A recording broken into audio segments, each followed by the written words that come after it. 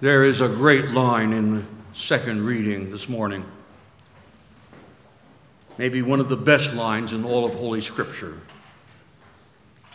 For by grace you have been saved through faith, and this is not your own doing, it is the gift of God.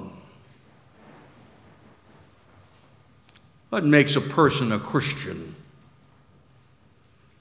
Our second reading this morning kind of summarizes it. What makes one a Christian? Well, according to Ephesians, the first step is to give up. Give up trying to justify yourself in the eyes of God based on attempting to be something you are not.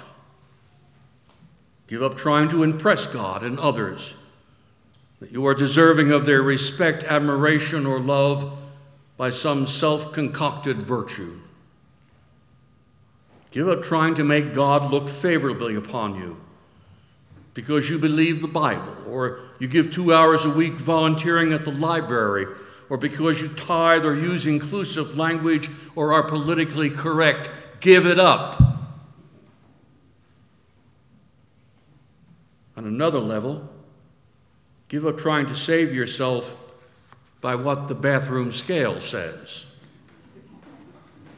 or what your checkbook says, or by what the children do in school or on the athletic field, or by what salary you earn. Grace destroys every false security. Grace does away with every false demand. Grace renders every attempt to make ourselves acceptable, futile, and a waste of time.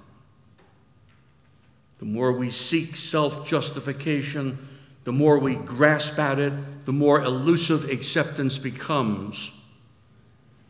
Why? Because there's never enough to last.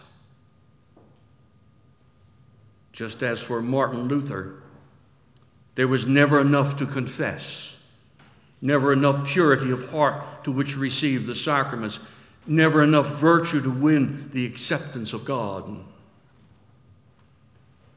So there's never enough personal achievement or social prestige to allow us to obtain the golden cage of salvation by perspiration.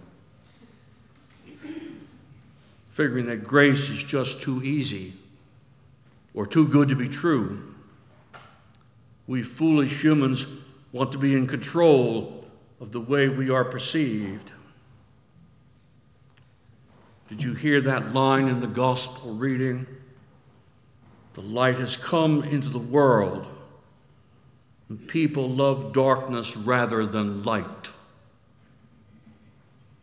For most of us, just give us works of righteousness any day. That's easy. Being saved by grace through faith means that in the ultimate religious sense, no one is righteous. Nobody is in the right relationship with God. There's no such thing as relative goodness or relative badness. The ground at the cross is level. We're all twisted and ungodly. Therefore, none of us has a claim on God. Grace comes as God's great nevertheless.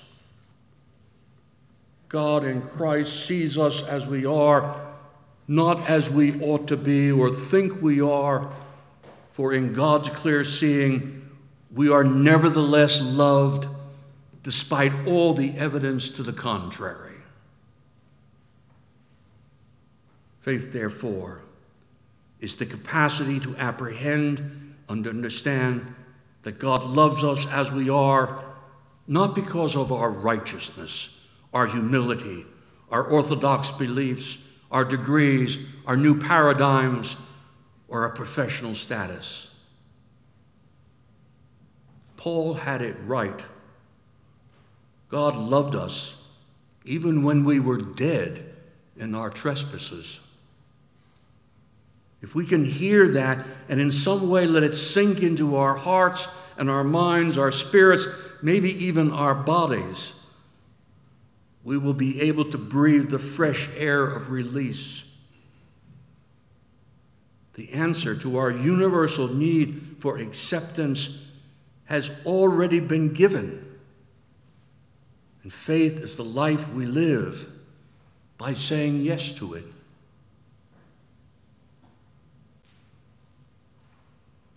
One of the theological giants of the past century, Paul Tillich, was asked to fill in at the last moment at a noonday chapel service at Union Theological Seminary in New York City. What no one knew at the time, that the very foundations of Tillich's life had been shaken. For just hours before, Tillich's wife of many years confronted him about his adulterous relationship with another woman. And she told him that she loved him and accepted him.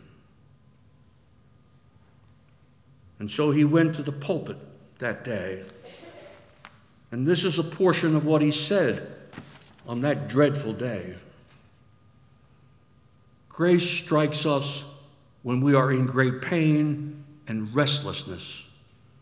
It strikes us when we walk through the dark valley of meaninglessness and empty life.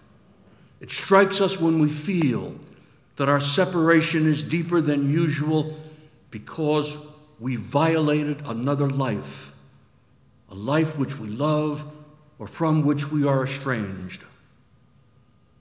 It strikes us when our disgust for our own being, our indifference, our weakness, our hostility, and our lack of direction and composure has become intolerable to us.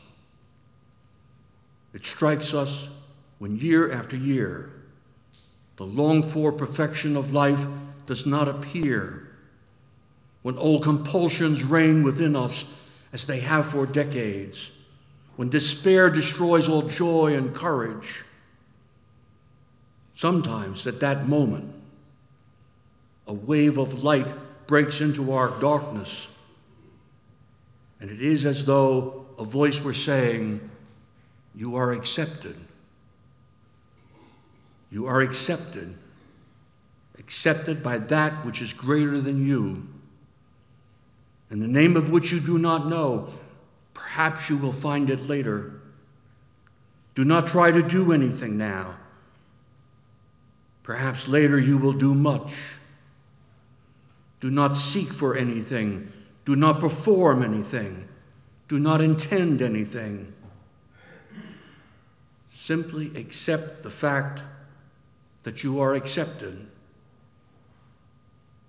If such an experience happens to us, we experience grace.